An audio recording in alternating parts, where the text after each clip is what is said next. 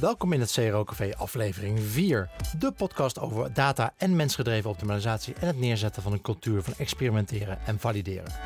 Ik ben Guido Jansen en in deze aflevering praat ik met Martin van Kranenburg. Martin werkt al 20 jaar in online marketing en heeft dus een flinke berg ervaring opgedaan. Naast dat hij nog steeds wekelijks met zijn handen in de klei zit, besteedt hij 2 dagen in de week om anderen de fijne kneepjes te leren van conversieoptimalisatie. Deze podcast wordt mede mogelijk gemaakt door Convert.com, Effective Experiments en door de ruim 150 leden van onze Facebookgroep. Ik heb daar onlangs een poll gedaan om te vragen wat jullie vooral willen horen in deze podcast. En met 41 stemmen staat CRO-strategie momenteel bovenaan. En met 30 stemmen staan cases van Nederlandse bedrijven op een goede tweede plek. Dank voor iedereen die gestemd heeft. Met jullie input kan ik mooi rekening houden bij het inplannen van nieuwe opnames. In deze aflevering ga je meteen al een flinke dosis strategie krijgen. En volgende week volgt er meteen een case waar we CRO bespreken bij een Nederlandse telecomprovider. Superleuk om te zien dat jullie elkaar al met CRO-vragen aan het helpen zijn in de Facebookgroep. Mocht jij er ook bij willen, ga dan naar cro.café/Facebook. Nu ga ik het met Martin hebben over de conversiepyramide, de ultieme formule voor conversieoptimalisatie, personaliseren en de tool die hij aan het ontwikkelen is, die het werk van CRO-specialisten weer een stukje makkelijker moet maken. Zoals altijd kun je links met aanvullende informatie over wat we bespreken terugvinden in de show notes. Hey Martin, welkom. Vertel, wie ben je en wat doe je zo in het dagelijks leven? Mijn naam is Martin Kranenburg. Ik hou me de laatste 20 jaar bezig met het spel hoe maak je online van een zoeker een boeker. En dat doe ik met veel plezier. En ik heb in de vorige eeuw, noem ik het altijd maar, heb ik aan de wieg gestaan van D-reizen. Dat is natuurlijk bij de meesten wel bekend. En dat heb ik 11 jaar met heel veel plezier gedaan. Daarna ben ik bij een internetbureau gaan werken. Eigenlijk toen de tijd om de kennis rondom SEO en usability in te bedden. In die tijd heb ik altijd ook goed contact gehouden met de familie van den Broek. Die is de eigenaar van D-reizen. Wel bekend. En die hebben natuurlijk ook D-reizen. Dirk van den Broek, Bas van der Rijden. Intussen hebben we natuurlijk D-reizen verkocht. Maar ik heb altijd goed contact gehouden. En we deden in de tijd nog iets met vakantiehuizen. Dat heette toen nog, was een kansloze domeinnaam, maar particulierevakantiehuizen.nl. Kon er niks mee met AdWords. Lekker kort, ja. Hij moest korter. Uiteindelijk hebben we daar een nieuw business canvas voor gemaakt. En gekeken van hoe we dan wel, wat kunnen we daar goed van maken. En dat is eigenlijk Mikazu geworden, of Mikazu. Mikasa en Sukasa. En dat is de eerste 4 jaar heb ik dat mee helpen mogen opbouwen. En nu wordt het gewoon heel goed gemanaged door andere mensen. Want ik heb wel gemerkt, ik vind het super vet om nieuwe dingen op te zetten. Nieuwe platformen, nieuwe ideeën. Maar daarna moet het gemanaged worden. En dat kunnen andere mensen veel beter dan ik. Dus je moet wel je eigen grenzen kennen. Dus mijn eerste digitale kindje was D-reizen, Mikazu. Daarnaast heb ik ook nog een platform opgericht. Ik blogde veel voor Marketing Facts. Maar ik kreeg natuurlijk wel een beetje de stempel als expert van travel en marketing. Dus heb ik mijn eigen blog Reismanagers opgericht. Dat is tegenwoordig Travel Next geworden. Dus ik vind het leuk om dat soort dingen te doen. Even voor nu, waar hou ik me mee bezig? 2 dagen in de week. Wat ik leuk vind is 2 dagen in de week geef ik les. Ben ik online marketing docent. Bij Bekenstein, toch? Bekenstein, e-mers, Schaal Plus, de Talent Instituut, de NATV, de Talent Circle van Thuiswinkel. Dus ik zit bij veel partijen en eigenlijk, ik heb daar een conversiepyramide voor bedacht. Misschien moeten we daar dadelijk verder eens even op inhaken. Gaan we doen. En eigenlijk wat ik de laatste jaren doe in het spel van hoe maak je van een zoeker een boeker, heb ik de kracht van het onbewuste brein ontdekt. En eigenlijk de laatste 7, 8 jaar train ik ondernemers en marketeers hoe ze bewust dat onbewuste brein kunnen prikkelen. Die verantwoordelijk is voor 95% van je conversie. Dus daar hou ik mee bezig. Maar ik wil niet meer dan 2 dagen in de week training geven, omdat ik ook met mijn poten in de modder wil staan. Dus de andere 3 dagen in de week help ik ondernemers en marketeers om echt gestructureerd aan de slag te gaan, stap voor stap met de conversieoptimalisatie. Dat is een beetje wat ik doe. Ja, superleuk. Super interessant. Heel veel dingen tegelijkertijd. Ook volgens mij als je op je LinkedIn kijkt, heb je 7 jobs staan die present zijn. Dus ja, grappig dat je dat zegt. Ik ben redelijk druk. Ik ga nu even ook weer zo'n kansloos iets. Ik heb mijn bedrijfsnaam heet sinds 1998. Nou, iedereen weet het meteen. Dat is eigenlijk het jaar waarin ik een beetje serieus begonnen ben met online marketing. Dus een beetje before the bubble. Maar jongens, ik heb eigenlijk nog geen tijd gehad om een keer voor mezelf een goede website te bouwen. Omdat van de ene presentatie rol je in de ene klant in de andere klant. Dus, bij de loodgieter thuis. Ja, precies. En kijk, als het niet nodig is, moet je het ook niet doen. Dus de beste marketing is via. Dus eigenlijk is een website overbodig. Eigenlijk moet het zo zijn dat je, als je via voldoende mooie klanten krijgt, ja, dan maar dat is natuurlijk gekscherend, maar die website gaat vanzelf komen. Maar less is more. En dit jaar wordt wel de focus. Maar dan gaan we in het einde van het interview misschien wat meer over vertellen. Sinds 1998, 20 jaar dus, ben je bezig met dat spel. Ja. Heb je een beetje het gevoel dat je het spel een beetje onder controle hebt? Heb je het spel uitgespeeld? Nee, het spel, de game is on. En dat is wel vet als je kijkt naar de tijd. Ik maak even een haakje naar die conversiepyramide. Kijk, de piramide, dat is voor mij een anker om te kijken van waar staan we en hoe kan je zeg maar conversie opbouwen. Uiteindelijk mijn primaire doel is gewoon meer conversie, meer omzet, punt. Alleen je ziet dat de wereld verandert. Kijk, findability, dat is natuurlijk, ik vind iedere marketeer, ondernemer moet van SEO heel veel weten. Want SEO zit verweven in je structuur, dus elke marketeer, dat moet je kunnen dromen. SEA vind ik armoede. Moet je snel uitbesteden, is een trucje. Zorg dat je een bureau hebt die dat goed snapt. Zorg wel dat je heel kort op de bal zit. Want er zijn helaas nog te veel cowboys zie ik in de markt. Maar SEO is een must, dat is de findability. Dan kijk je naar de volgende stap in de piramide, is usability. En usability, voor mij is de man die de Bijbel heeft geschreven op usability, is Steve Krug.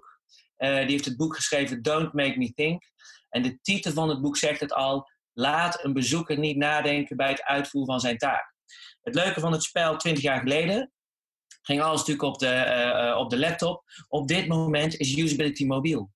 Dus het leuke is, ben je klaar? Nee, want iemand heeft die mobiel uitgevonden en de usability regels beginnen opnieuw.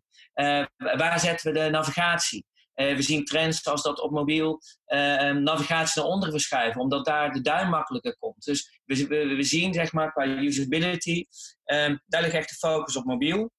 En ben je uitgespeeld? Nee. Als ik kijk, de derde stap van de piramide is zeg maar dat persuasion verhaal.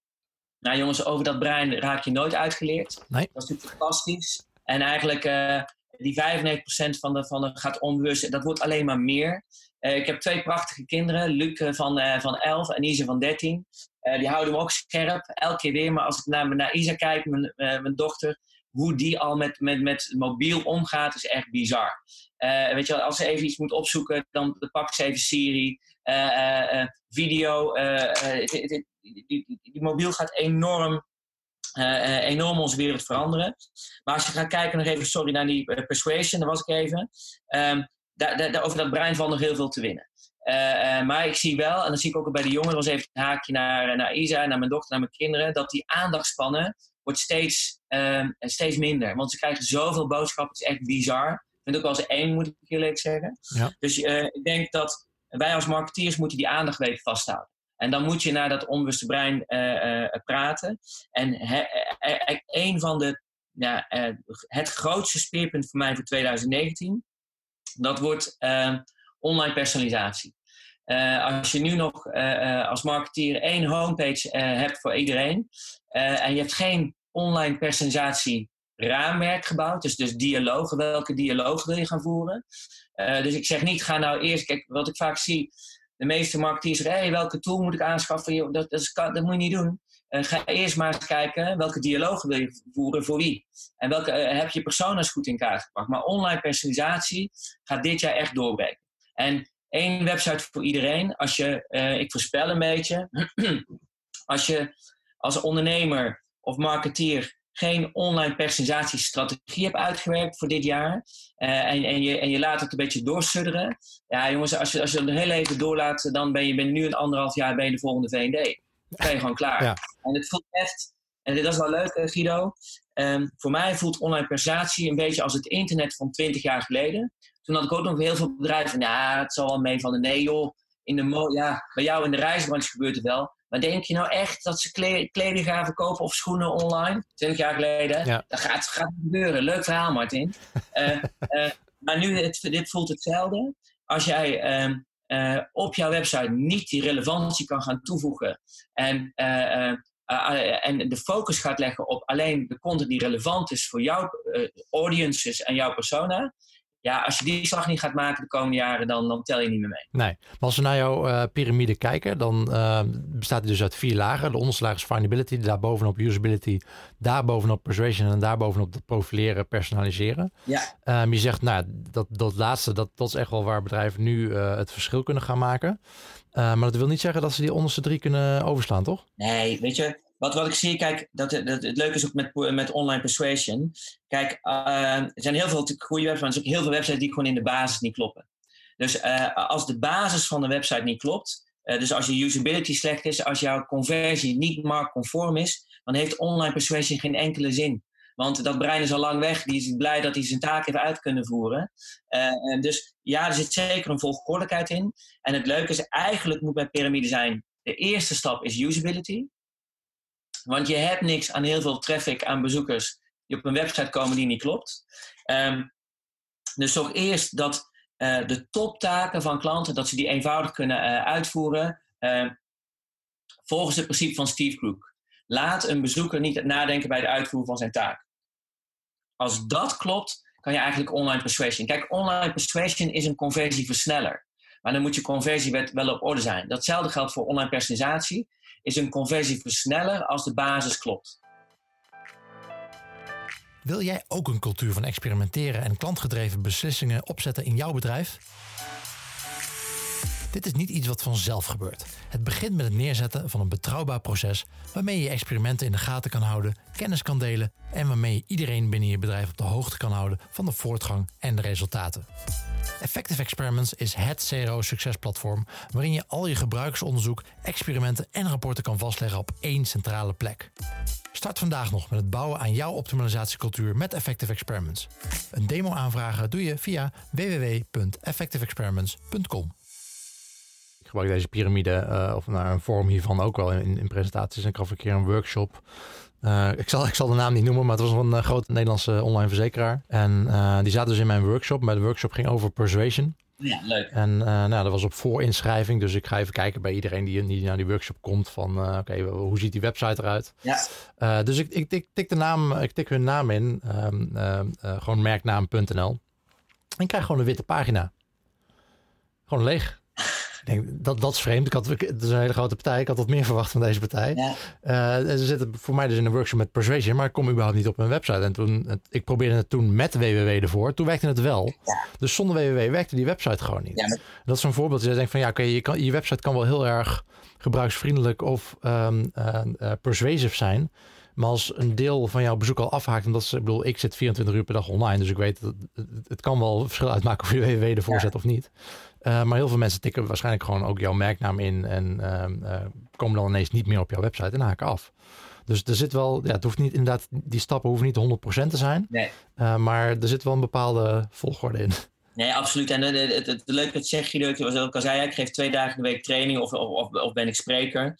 Maar elke keer weer in mijn trainingen, wat ik zie, en dat is, wat ik zie is dat, laat ik het anders zeggen. Bij sommigen zie ik zeg maar exact, verkopen ze dezelfde website, hetzelfde product. En bij de ene, die groeit 30% in conversie en de andere is, gaan we het nog redden dit jaar. En dan ben ik altijd heel benieuwd van, wat is nou het verschil? Ja. En wat ik dan zie, Guido, is 2 dingen. Ik zie bij de ene, het heeft ook met management te maken. Hè? Want dan ben ik die website aan het scannen en dan mag ik ook veel expert reviews doen voor klanten. En dan ga ik dat presenteren en dan denk ik van jeetje, waarom hebben ze dit nog niet gezien? Ja. Dan kom ik ook bij zo'n MT en dan ga ik zeggen, maar voordat ik begin, wat vinden jullie zelf eigenlijk van het bestelproces? Ja. En hoe vinden jullie zelf dat de bedankpagina eruit ziet? Nou, dan ben ik even stil. En dan bij van het bedrijf van gaan we het redden dit jaar? Dan kijk je, die hebben het nog nooit gezien. Prettige wedstrijd, jij gaat het niet winnen. Ja. Die hebben nog nooit naar hun eigen flow bekeken, nog nooit een eigen bedankpagina. Die zitten dus niet bovenop. En dan ben je maar, dan moet je maar het geluk hebben dat je de goede marketeer hebt die zelf die stok achter de deur kan zetten. Bij het andere bedrijf die 30% groeit, daar zit die ondernemer er bovenop. Die is echt zeg maar onderdeel van zijn eigen website. Die loopt door zijn winkel online. die checkt het en die houdt die marketeers op scherp. Dat is het grootste verschil. Wat ik ook vaak zie bij marketeers, dat is eigenlijk mijn opdracht. Ik vind online marketing is niet moeilijk. Ik zie 2 dingen. Marketeers die echt met z'n heldere, strakke doelen werken. Dus jongens, dit gaan we deze maand halen. En dit is onze focus voor dit kwartaal. Die marketeers die met heldere doelen werken en die de meest kritische gebruiker zijn van hun eigen website, die worden de kampioen. Het is geen rocket. Ja. En dus heb je heldere doelen, kan je in die huid van die klant kruipen. En kan je vanuit die belangrijkste flows je eigen website bekijken. Op een gegeven moment wat ik zie, op een gegeven moment zie je dat als marketeer niet meer, want het is je eigen website, je ziet waar alle knoppen zitten. Wat je dan moet doen, zorg ervoor dat je 1 keer per kwartaal, dat is ook wat ik zeg maar voor bedrijven doe, die ik structureel help. Elk kwartaal doen wij een remote usability test. Dan gaan we en soms doen we dat op locatie, soms doen we dat zeg maar op afstand. Met tools, in Amerika is het makkelijker, heb je usertesting.com. Nou, in Nederland hebben we gelukkig een nieuwe goede, dat heet Vibeo.nl. Ja. Het is in Amsterdam. Gaan we ook nog een interview mee doen overigens? Ja, een goede, want die tool is voor mij goud. Waarom? Omdat je daarmee, je hebt zeg maar, daarmee maak je continu die marketeer weer wakker en je leert ze kijken door de ogen van de anderen. En eigenlijk de sleutel voor succes voor conversieoptimalisatie is echt in die huid van je klant willen kruipen. En door de ogen van anderen jouw klant continu zien en je schrikt elke keer weer. Ja. En ik had het laatst ook weer voor een grote makelaarsketen. Dat is Hoekstra en Van Eck. Die begeleid ik in een Conversion Friday traject. En die marketeer is echt een goede marketeer. Maar die zei van jeetje, ik heb die films bekeken. En ik heb in 1 keer mijn hele prioriteitsschema aangepast. Gewoon omdat ik dacht dat dit niet zo belangrijk was. Maar na 5 filmpjes, en dan vind ik toch wel mooi, hè, je hebt maar 5 mensen nodig die 80% van de usability problemen blootleggen. En na 5 filmpjes was hij klaar. En wat we nu doen, dat is ook zeg maar wat ik in die begeleiding van bedrijven doe. We hebben daar Conversion Friday sessies. Dat betekent dat we in eerste instantie de basis allemaal goed op orde gaan zetten. En dan gaan we elk kwartaal onze doelen bepalen. En we hebben ook een Custom Insight Calendar, waarin we gaan kijken van wat doen bezoekers, hoe doen ze het, kunnen ze het doen, wat zeggen ze over ons. En maken daar een heel schema van, die stemmen we af op de roadmap. Maar elk kwartaal maken we 5 video's. En die doen we op basis van de roadmap. Wat willen we gaan verbeteren? Dan hebben we het kwartaal daarvoor, pakken we die 5 video's en het werkt. Ik kijk ook heel erg uit naar het interview met Henk Jan van Vibeo. Ja. Daar gaan we het daar uitgebreid over hebben. En ik zie ook in de praktijk dat heel veel bedrijven doen dat niet, hè, usability onderzoek. Terwijl het is, het klinkt misschien veel werk, maar het geeft zoveel inzicht met relatief weinig gebruikers inderdaad. Met een dag kun je al een heel eind komen. Maar wat ik ook zie bij veel online marketeers, heel veel mensen gebruiken natuurlijk Google Analytics. Dat is een andere tool. Kijk, met usability onderzoeken kom je er heel goed achter van waarom gaat het mis? Wat is de emotie die er leeft bij de gebruiker? Waarom lopen ze ergens op vast? Met Google Analytics kun je heel goed zien waar lopen mensen vast. En wat zijn de pijnpunten op de website gewoon puur qua flow. Maar heel veel online marketeers die daar natuurlijk op vastlopen, die daar een beetje overweldigend door raken. Zeker als je nog meerdere websites in je beheer hebt. Ja, exact. En het grappige is wat jij zei, wij zitten natuurlijk zelden in hetzelfde circuit, dat je veel mag trainen. Dat is natuurlijk het mooiste wat er is. Maar ik kom ook wel bij grote bedrijven, en ik ga natuurlijk geen naam noemen, maar ik pak ook wel grote bedrijven. En dan zit daar een net team van een man of 8. En dan, ik begin dan met die training en dan krijg ik een heel pakket van want er werkten 4 analisten. En dan kreeg ik een heel pakket. En dan op een gegeven moment werd er ook gevraagd, Martin, kan jij het lezen? En dan blader ik een pakket van 10 pagina's. Maar wat doen jullie daarmee? Krijg je dit elke week? Ja, dat krijgen we elke week. En wat doe je daarmee? Dan bladeren we erin. En na 20 minuten, wat doe je dan? En na 20 minuten leggen we het weg. Ja, en dan gaan we weer door met werk. Ja. En je zag ook, want 4 analisten. En die werkten ook volgens het principe, if you can't convince them, confuse them. Ja. Dus die werden steeds dikker. Maar daar gaat het niet om. Toen heb ik een vraag gesteld van welke informatie heb je nodig om tot beter inzichten te komen? En dan heb je aan 1 A4'tje genoeg, maar het gaat vooral om de vraag, wat ga je doen? En in waar kosten hebben we echt die tool extra gemaakt door jou op een leuke manier echt dat je ook wil kijken, welke inzichten haal ik hier nou uit? En die inzichten kan je weer gebruiken voor betere hypotheses. Nou, jij kent het spel. En voor de mensen die daar interesse in hebben, om daar even te gaan kijken. We zullen sowieso de link plaatsen in de show notes natuurlijk naar wacosta.com. Maar is het een SaaS-model? Moeten mensen dit installeren? Hoe werkt het? We zijn gewoon, Scheld en ik, we zijn gewoon uit enthousiasme begonnen. Dus we gaan het is nu een MVP, hè? Dus een minimal viable product. En het werkt al heel goed. En we gaan continu tweaken en verbeteren. Dat is ook the way to go. Dus het is een SaaS-model. Je kan er een abonnement op nemen. En heb je ook vragen, dan kan je ook altijd ons bereiken. En wil het laagdrempelig houden. Dus ga alsjeblieft een keer mee spelen. Ga naar kijken. En mocht er de vraag zijn, je mag mij altijd bereiken of Schelten. Ja, wij hebben wel de ambitie om dat actionable te maken. En gewoon vanuit de intentie. Uiteindelijk ons doel is gewoon websites beter maken. Voordat we verder gaan met Marten, nu eerst onze wekelijkse rubriek Neuronuggets met Bayram Ben Barra.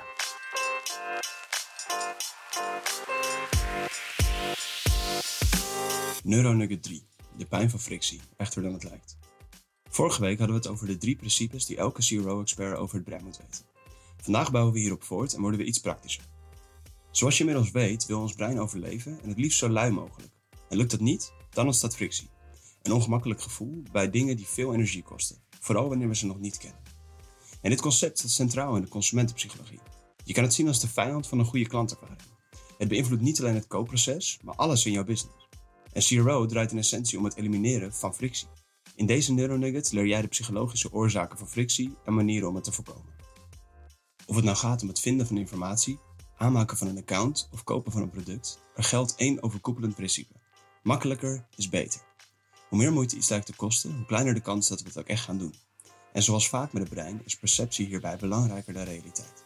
Dit weet elke CRO-expert intuïtief, maar het elimineren van het frictiepunt is lastig als je niet weet waar het vandaan komt.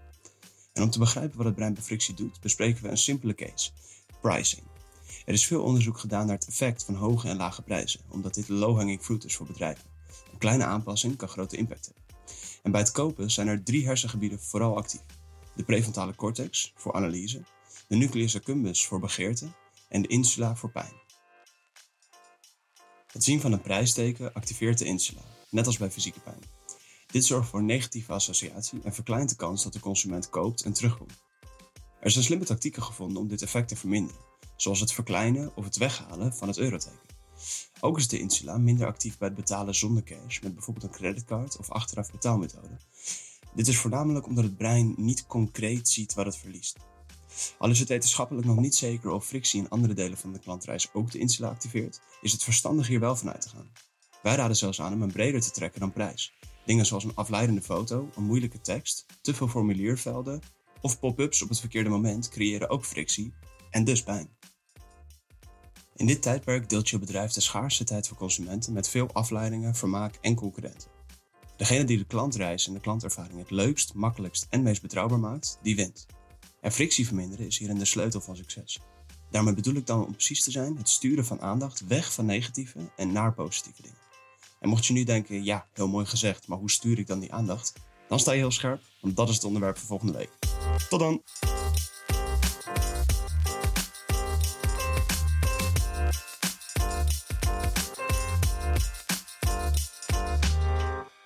Je hebt dat gebruiksonderzoek gedaan, je hebt naar analytics gekeken, je hebt gevonden waar mensen op vastlopen.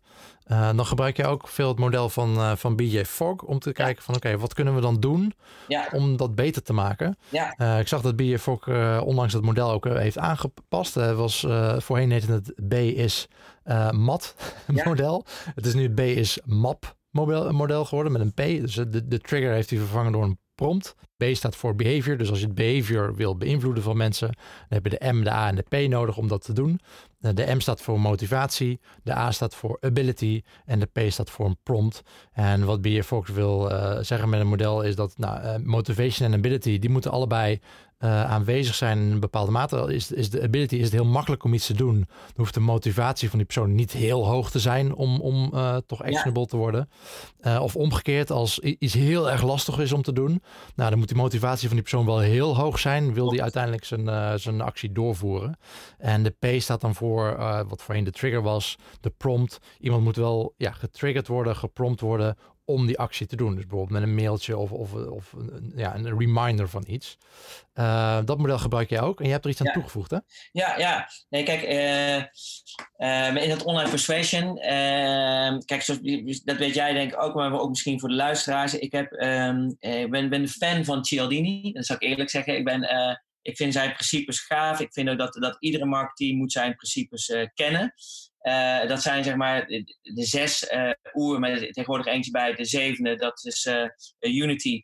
Maar het boek Influence en de 6 principes moet je continu, daar moet je mee aan de slag zijn. En eigenlijk het leuke wil ik nog heel even aan toevoegen. Kom ik ook al bij het BMAT model hoor. Eigenlijk vind ik de munitie die wij als marketeers hebben, is eigenlijk maar 3 dingen.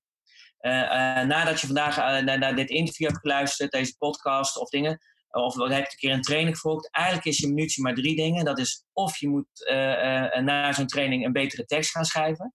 En niet zomaar een tekst, maar een persuasive tekst, dus copy. Of je moet gaan nadenken om gedrag te sturen op basis van design.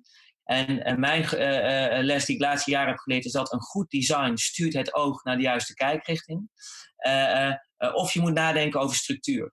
En structuur is wat zet je waar. Structuur verpak ik altijd in de MBTI-principes, dus Myers-Briggs-Type Indicators. Van hoe bedien je op je PDP-pagina bijvoorbeeld, hoe bedien je de snelle lezer, de langzame lezer, de lezer op emotie en ratio. Dus dat is je munitie. En Cialdini, die 6 principes, ik heb de principes van Cialdini, want Cialdini alleen maar, helaas zie ik het ook wel in de markt, het wordt een beetje een trucje. En mensen gaan even wat social proof op een website die al niet klopt. Of even, er zit geen model in. En ik heb de BMAT is eigenlijk de optimalisatieformule. Als ik ga kijken waarin ik het haakje van alle inzichten van de afgelopen 20 jaar in kan ophangen. En ik heb me uitgebreid. Voor mij is het de BMAT plus RU. Ik zal nog gaan uitleggen waarom ik hem heb uitgebreid. Kijk, uiteindelijk waar we mee bezig zijn als marketeers, als ondernemers, is we willen gedragsverandering. We willen mensen van A naar B krijgen. We willen dat meer mensen gaan abonneren op de nieuwsbrief. Of we willen dat meer mensen op mobiel gaan boeken. Of maakt niet uit, je hebt altijd een conversiedoel. Dus die B staat die behavior. En dus welk gedrag wil je veranderen? Dat moet je heel strak hebben. En als je gedrag wil veranderen, begin je eigenlijk eerst met de A. En de A is ability. Ik vertaal het eigenlijk naar Steve Krug. Laat een bezoeker niet nadenken bij het uitvoeren van zijn taak. Dus zorg dat de basis op orde is. Dus zorg dat mensen geen drempels ervaren. Test dat, doe onderzoekjes. Dus dat moet op orde zijn. De M voor motivation. Als handvat pak ik altijd de 6 principes van Cialdini. Maak maar een checklist.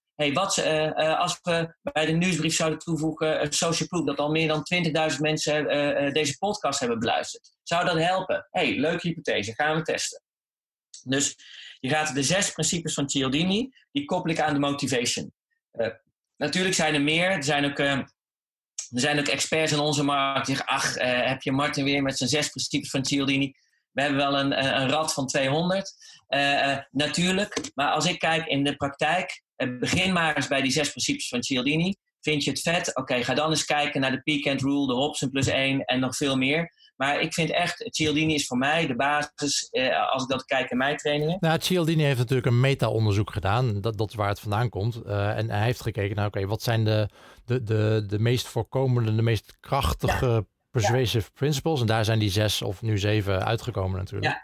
Ja. Wat niet wil zeggen dat er niet meerdere zijn, maar dat zijn degenen die het meest, die waarschijnlijk het beste werken in jouw situatie. In de praktijk zie ik gewoon dat die het beste werken. En natuurlijk kan je daarna op doorpakken. Dus als we gaan kijken, we willen dus gedrag veranderen. De A van de ability is Steve Krug. Zorg dat het makkelijk is. Ga nadenken, continu nadenken als marketeer. Wat kan ik doen met motivaties? Gaat me dat helpen om dat gedrag te veranderen? Om die conversie te verhogen? Ja. En kijk ook heel goed, waar zit iemand in de funnel in die motivatie? Ja? Dan heb je de T van trigger. En trigger is vaak ook een klein beetje online personalisatie of slim nadenken. Kijk, websites tot op heden, Guido, in mijn optiek zijn allemaal monologen. Er gebeurt niks. Het is een monoloog. Ik zie dat ook met online presentatie websites moeten naar dialogen. Ik zie dat iemand bijvoorbeeld, ik ben nu een vakantie aan het uitzoeken. Ik kom voor de 3e keer op die website. Ik wil specifiek elke keer de 23 februari ben ik aan het zoeken, want in die week heb ik vakantie. Ik heb 2 schoolgaande kinderen. En ik ben er al voor de 3e week. Ik heb al meer dan 20 pagina's bekeken. Maar waarom krijg ik niet een exit intent na de derde keer, want ik ben willing to buy. Kunnen wij je verder helpen met het zoeken naar een wintersport naar Oostenrijk voor je gezin? Want je weet dat ik naar Oostenrijk aan het zoeken ben. Je weet dat ik met een gezin ben. Dan schiet je raak. Of als je ziet dat iemand nog niet geabonneerd is op de nieuwsbrief en al 8 pagina's aan het bekijken is, dan zeg ik, vind je het interessant om over dit onderwerp wat meer te ontvangen? Ik vind daarmee, en dat is wel grappig, Guido, kijk, onze opdracht, mijn opdracht, waar ik voor het ingehuurd, is ik moet zo snel mogelijk van een kwalitatief onbekende bezoeker een bekende weten te maken. En dan kunnen de treintjes gaan lopen. Dus dat is voor mij de trigger. Ga gewoon dialoog aan en zorg dat, wanneer gaat iemand waarde toevoegen, en ga dan een dialoog voeren. Dat is voor mij de trigger. Nou, toen was die formule nog niet af. Dat is eigenlijk de BMAT. En toen dacht ik, maar er is nog iets. Want mensen zijn, ik noem het wel eens de 3 O's van bezoeker. Ongeduldig, onrustig en onzeker. En vooral die onzekerheid. Dus je moet ook die onzekerheid verminderen. En je moet wel eens denken aan Booking. Hè. Kijk, Booking, je kan er alles over zeggen hoor. Ik heb een beetje een haat-liefdeverhouding met ze. Maar Booking was wel de eerste site waarbij ik het gevoel had dat ik niet alleen was. Je kent het wel. Maar die weten heel veel van die triggers en op het juiste moment. En misschien gaan ze iets te ver naar schaarste. Want ik krijg al het zweet op de rug op dit moment als ik naar Booking ga. Want de eerste resultaat is al uitverkocht. Als je denkt aan Booking word je al zenuwachtig. Ja, man. Maar ze doet het hartstikke goed. Maar je moet gewoon kijken, je moet die dingen naar hoe jij het wil toepassen. Maar die pakken zowel die motivatie als die ability als die trigger pakken ze op. Maar wat ze ook heel goed doen. En mede op basis daarvan heb ik die formule ook aangepast. Oké, wacht even. Je boekt nog niet. Wat maakt je dan onzeker? Boek maar gewoon. Je kan gewoon 1 dag van tevoren, 24 uur, kan gewoon gratis annuleren. Boek maar. Oké, dus wat doen die gasten? Op het laatste moment nemen ze nog even de pijn en de onzekerheid weg. En bam, je hebt weer het geboekt. Dus ga kijken, vooral in de laatste stap van de funnel. Bied iets aan. Altijd 5 dagen bedenkgarantie. Jongens, dat soort dingen zien we bij klanten. Dat heeft zoveel impact. Want net even die onzekerheid wegnemen. In de laatste stap van de funnel. En je fietst die mensen binnen. En die 5 dagen bedenktijd. Nou, ik weet niet hoe het bij jou is. Maar ik heb een drukke agenda ook qua werk en privé. Die 5 dagen vliegen voorbij. En huppakee, die conversie is uiteindelijk gevallen. Dus de formule voor conversieoptimisatie is de BMAT plus RU. Dus als je gedrag wil veranderen, maak het simpel. Motiveer ze. Ga nadenken over de juiste triggers voor kwalitatieve bezoekers. En op de laatste stap ga die onzekerheid verminderen. Maar is die onzekerheid niet een soort van onderdeel van motivation? Ja. Is dat niet? Als je heel onzeker bent, dan ben je minder gemotiveerd? Ja. Nou, nee, ik heb hem eerst toegevoegd. Kijk, en een formule is nooit af, dus bedankt voor het inzicht, Guido. Misschien ga ik dat sleutelen. Ik kan me ook wel voorstellen dat je heel erg gemotiveerd bent, maar toch onzeker. Ja, maar het grappige is, wat ik vaak zeg wel een mooi, wat je goed dat je dat zegt, leuk haakje. Kijk, die onzekerheid zit er altijd al in. Van, heb ik het nodig? Ga ik de juiste keuze maken? Mm-hmm. En de tip die ik de luisteraars ook nog wel wil meegeven. Heel vaak bij die motivatie, wat ik in mijn trainingen merk. Van, dan hebben we bijvoorbeeld social proof toegevoegd. Of autoriteit. De logo's werken superkrachtig altijd. Maar wat doen ze? Wat zie ik dan gebeuren? Dan hebben ze de training gehad. Bij e-mails of bij Bekenstein. En daarna hebben ze even wat logo's op de homepage toegevoegd. Je denkt, hou op. Nee, je moet het in alle stappen van de funnel. En juist op de boekingsflow, de boekingspagina. Want 9 van de 10 keer als ik die moet analyseren, zeg maar in een review van klanten, is die pagina hartstikke kaal. Al die verleidingsprincipes die worden overboord gegooid. Terwijl daar mensen het meest onzeker zijn. Ja. Dus daarom heb ik bewust gekozen om die RU juist voor dat laatste stap in de funnel nog echt even mee te nemen. Om daar de focus op te leggen. Zo'n belangrijk onderdeel, ja. Absoluut. Maar ik wil er nog wel even toevoegen we hebben natuurlijk die 6 principes van Cialdini die heel vaak goed werken. Maar je moet alsnog wel van tevoren kijken van oké, waar zit de pijn van mijn klant en waar je moet ze niet random gaan toevoegen, toch? Hoe gaan jullie daarmee om? Welk principe, hoe selecteer je de principes die je toepast? Kijk, dat is wel grappig dat je, wat ik zie, uiteindelijk gaat het om, wat ik al ook zei, hè, de marketeers die het hardste groeien, zijn de marketeers die echt in de huid willen kruipen van de klanten en met harde doelen werken. Ja.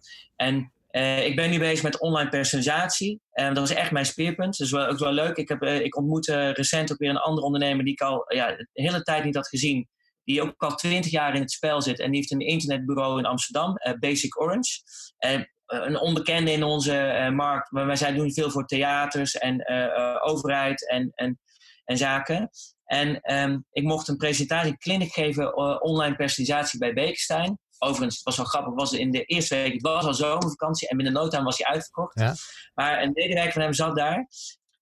Wat zij doen, zij willen ook zeg maar zich gaan focussen echt op online personalisatie. Maar het mooie vind ik, en dat vind ik altijd wel een compliment hoor. Zij doen dat altijd, dat ze eerst een persona, customer journey, tot in detail gaan uitwerken voor klanten. Dat is altijd een vertrekpunt. Ja. Ik kom heel vaak bij bedrijven en heel vaak zeggen, ja, maar de klant staat centraal en wij doen alles voor de klant en bla bla bla.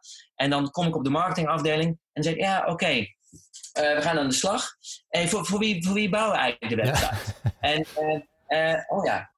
ik zeg, hebben jullie, ik vind we moeten wel oppassen, want het moet niet te veel marketingterm worden, hè, van, hebben jullie klantprofielen? Wie moet ik kan onmogelijk iemand beïnvloeden als ik niet in die huid kan kruipen. Persoonsonderzoek doe je. Ja, die hebben we gemaakt. Krijg je dan terug. Hè? We hebben vorig jaar zo'n sessie gehad. Waar ligt het ook alweer? En dan wordt er een of ander marketingplan. Dat gaat er niet worden. Mijn doel is ook, en dat zeg maar voor bedrijven die ik zeg maar begeleid in die Conversion Friday trajecten. Wij gaan die persona's tot in detail uitwerken. We gaan ze levendig maken. En per persona gaan we kijken wat motiveert mensen. Wat frustreert mensen? En op basis daarvan, als dat er ligt. Ja. En mijn missie is ook, en dat is wel leuk, met Basic Orange zien ze dat ook. Mijn missie is om die persona's levendig te maken binnen organisaties. Ik weet niet of ik het mag vertellen, maar ik doe het toch. Volgens mij, ik ben ook zeg maar, ik heb 2 speerpunten. Online personalisatie. En wat ik ook merkte, Guido, jij mag ook veel spreken, maar ik mag ook veel spreken in Nederland. En heb ik altijd wel ondernemers die zeggen, Martin, jij gaat mijn team eens even op scherp zetten of die. Dus dat komt altijd op je af. En zo zit ik dan zit ik weer bij bijvoorbeeld een John Berens in Tilburg, super vet. En dan zit ik weer bij andere bedrijven. Maar ik dacht, ja Martin, het is ook wel leuk om wat dichter bij huis te zijn. Want dan, ik werk bijvoorbeeld voor het Marinhof. Dat zit hier in Amersfoort. Te leuk bedrijf. Echt een prachtig pand. En ik help ze om de basis neer te zetten. En daarna pakken we elk kwartaal hebben we sessies ook met de webbouwer erbij. En ik merk, ja, dat is eigenlijk wel vet. Want op die manier, om 5 uur kon ik toch nog even net op tijd mijn zoontje van 11, Luc, even van tennis afhalen. En ik zag hoe vet hij dat vond. Dus ik dacht, oké, Martin, ga nou eens focussen. Dus ik ben een keer bij zo'n sessie geweest van de gemeente in Amersfoort. Ja, dat is natuurlijk, dat gaat niet razendsnel, zeg maar, dat soort nieuwe ontwikkelingen.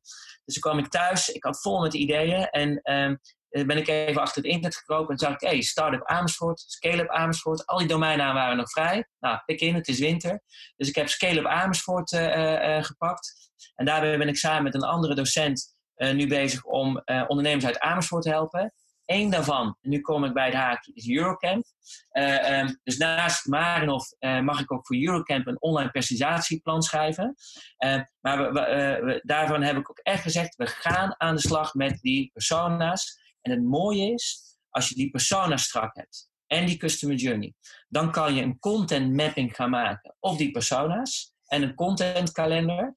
En ik zie, als de bedrijven die dat scherp hebben en ook echt in geloven, dan gaat online personalisatie supersnel. Want dan kunnen we echt gaan kijken, welke contentvariabelen moeten we gaan veranderen, bij welke elementen, welke nieuwe content is nodig. Dus even terugkomend op je vraag.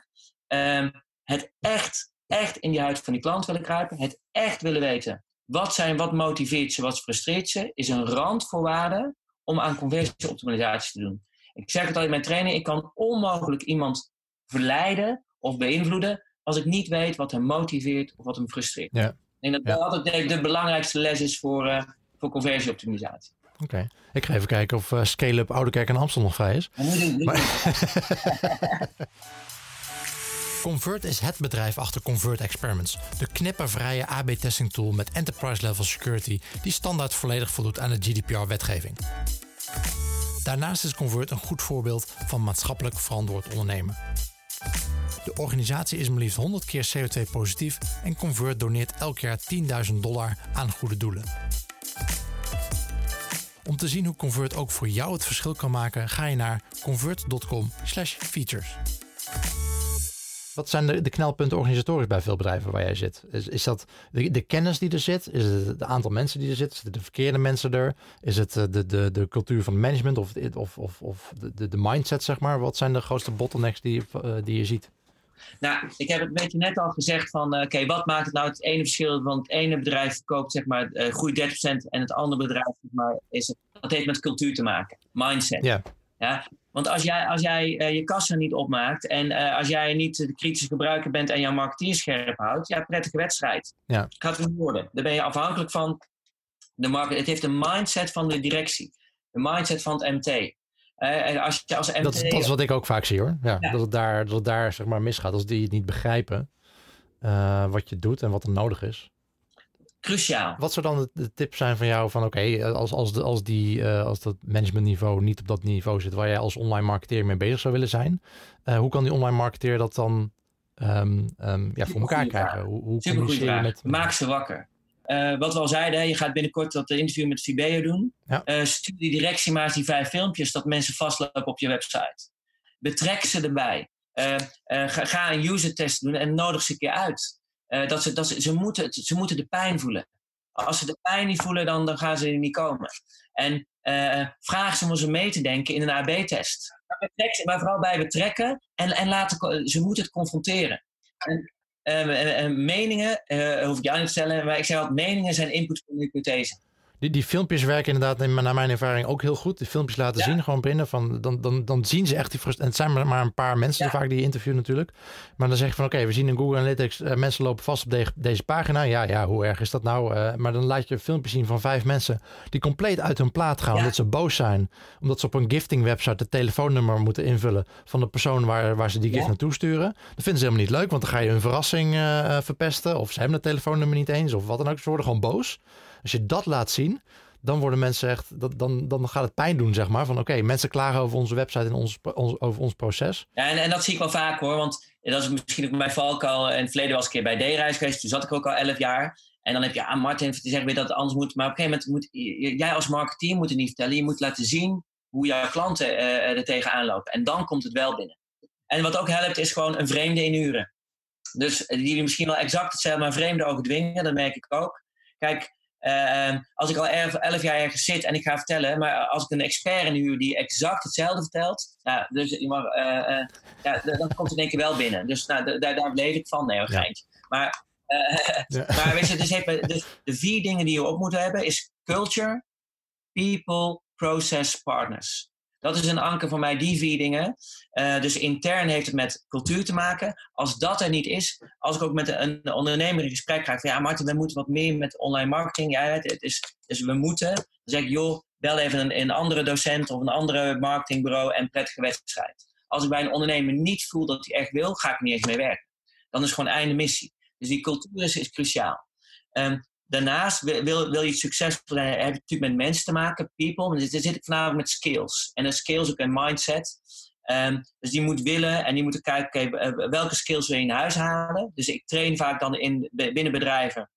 Gaan we kijken, wat is de teamsamenstelling? Wat is het kennis in huis? Welke kennis willen we in huis houden en welke kennis willen we uitbesteden? Dus die heb je natuurlijk nodig, want mensen maken het verschil. Ik help bedrijven ook met een proces inrichten. Ik geloof heilig in, voor interne organisaties, zorg dat je in flow komt. Dus een proces, elk kwartaal, een Conversion Friday sessie. Of als mobiel belangrijk is, start nou eens met een Mobile Monday. Waarin je elke maandag maandagmiddag je laptop dicht doet en alle marketeers alleen maar op de mobiel gaan werken. Dus zorg dat je in slimme procesflows komt. En ga nadenken, hoe ga je slim werken met Trello of met Asana. Dus processen. Partners, ook cruciaal. Hè? Dus wat ik ook vaak mag doen, is dan hou ik weer even de partners aan het licht.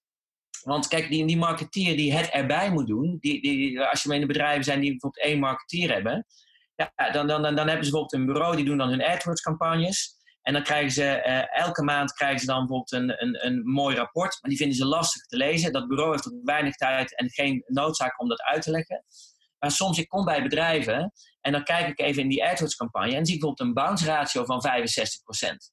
Ja, dat is ook mijn opdracht om gewoon ondernemers te helpen om de juiste sparringspartner worden voor hun partners en ze ook scherp te houden. En ik betrek de partners ook in het Conversion Friday traject. Dus elk kwartaal zitten we met elkaar op overleg en dan betrekken we elkaar. En we hebben samen een ambitieus doel. En daar geloof ik ook heilig in teams en met elkaar samenwerken. Ja, heel goed. Culture, people, process en partners. Ja. Martin, dankjewel. Ik vond het een superleuk gesprek. Waar kunnen we jou binnenkort zien? Heb je nog evenementen, conferenties waar je binnenkort heen gaat? Ja, ik mag heel leuk, ik mag bij Immers e-retail spreken. En het hebben over Go Personal, over online personalisatie. Het was spannend, dus dat betekent dat we echt even het nieuwe ontwerp gaan lanceren. Wat misschien wel een leuke tip is, Guido, bedenk ik mezelf even. Als mensen nog meer willen weten over de conversiepyramide. Ik mocht laatst spreken voor het ondernemerscollege. Ik zal je de link wel even sturen. Dat was een drama, want ik moest 20 jaar ervaring in 15 minuten gaan uitleggen. Nou, dat was natuurlijk niet te doen. Dus let even op, ga even rustig aan je stoel zitten. Want er komt heel wat ADHD voorbij schieten. En je moet redelijk snel, maar dat is wel leuk om dat nog even mee te geven, die ondernemerscollege. Online presentatie gaat echt lopen. De trainingen bij Bekenstein staan nu online, als wel als bij Immers. Dat gaat dit jaar gebeuren. En bij MI mag ik binnenkort gaan spreken. Van MOA. Ja, MI en dan gaan we het echt nog heel lekker. Ja. Daar bij de MI gaan we echt de BMAT, ga ik helemaal uitleggen. En wat ik altijd doe, en dat vind ik wel leuk als ik spreker ben. Ik vraag altijd aan de organisatie van welke bedrijven komen er een beetje. En ik maak altijd mijn presentatie altijd op maat. Dus ik ga kijken wie zitten er. En het is altijd vet als ze dan in de zaal zitten. En altijd positief kritisch, want ik weet hoe moeilijk. Kijk, het is super makkelijk wat wij nu even in dit interview podcast vertellen. Jongens, doe dit, doe dat. Maar ik weet ondertussen, en daarom vind ik ook leuk. Ik ben 2 dagen docent, 3 dagen met mijn foto in de modder. Ik weet hoe zwaar het is om dit allemaal als e-commerce of als marketeer ook te doen en te managen. Dus dat gaan we dan pak ik altijd die voorbeelden uit de zaal. En ja, dat is altijd een feestje. Spreken, trainen, echt een feestje. Maar vooral wel in combinatie met get the shit done. Dus gewoon in de praktijk continu die feeling houden. Hey Martin, we gaan kijken. We gaan jou wellicht zien op Marketing Insights Event, MI. 6, 7 februari is dat in Utrecht. En we spreken elkaar snel weer. Top man, was een leuk interview, dankjewel. Doei. Hoi. Dit was aflevering 4 van het CRO Café met Martin van Kranenburg. Links naar de genoemde websites, tools en events kun je terugvinden in de show notes. In de volgende aflevering praat ik met Rick Wij van Tele2. Rick is daar ooit begonnen als webanalist, maar was zo enthousiast over alles rondom conversieoptimalisatie dat hij CRO eigenhandig bij Tele2 heeft opgezet. Sinds 2 jaar heeft hij ook echt de titel CRO-specialist en hij gaat ons vertellen hoe hij dat voor elkaar heeft gebokst en praten we onder andere over hoe je intern marketing voert om CRO beter op de kaart te krijgen. Tot volgende week.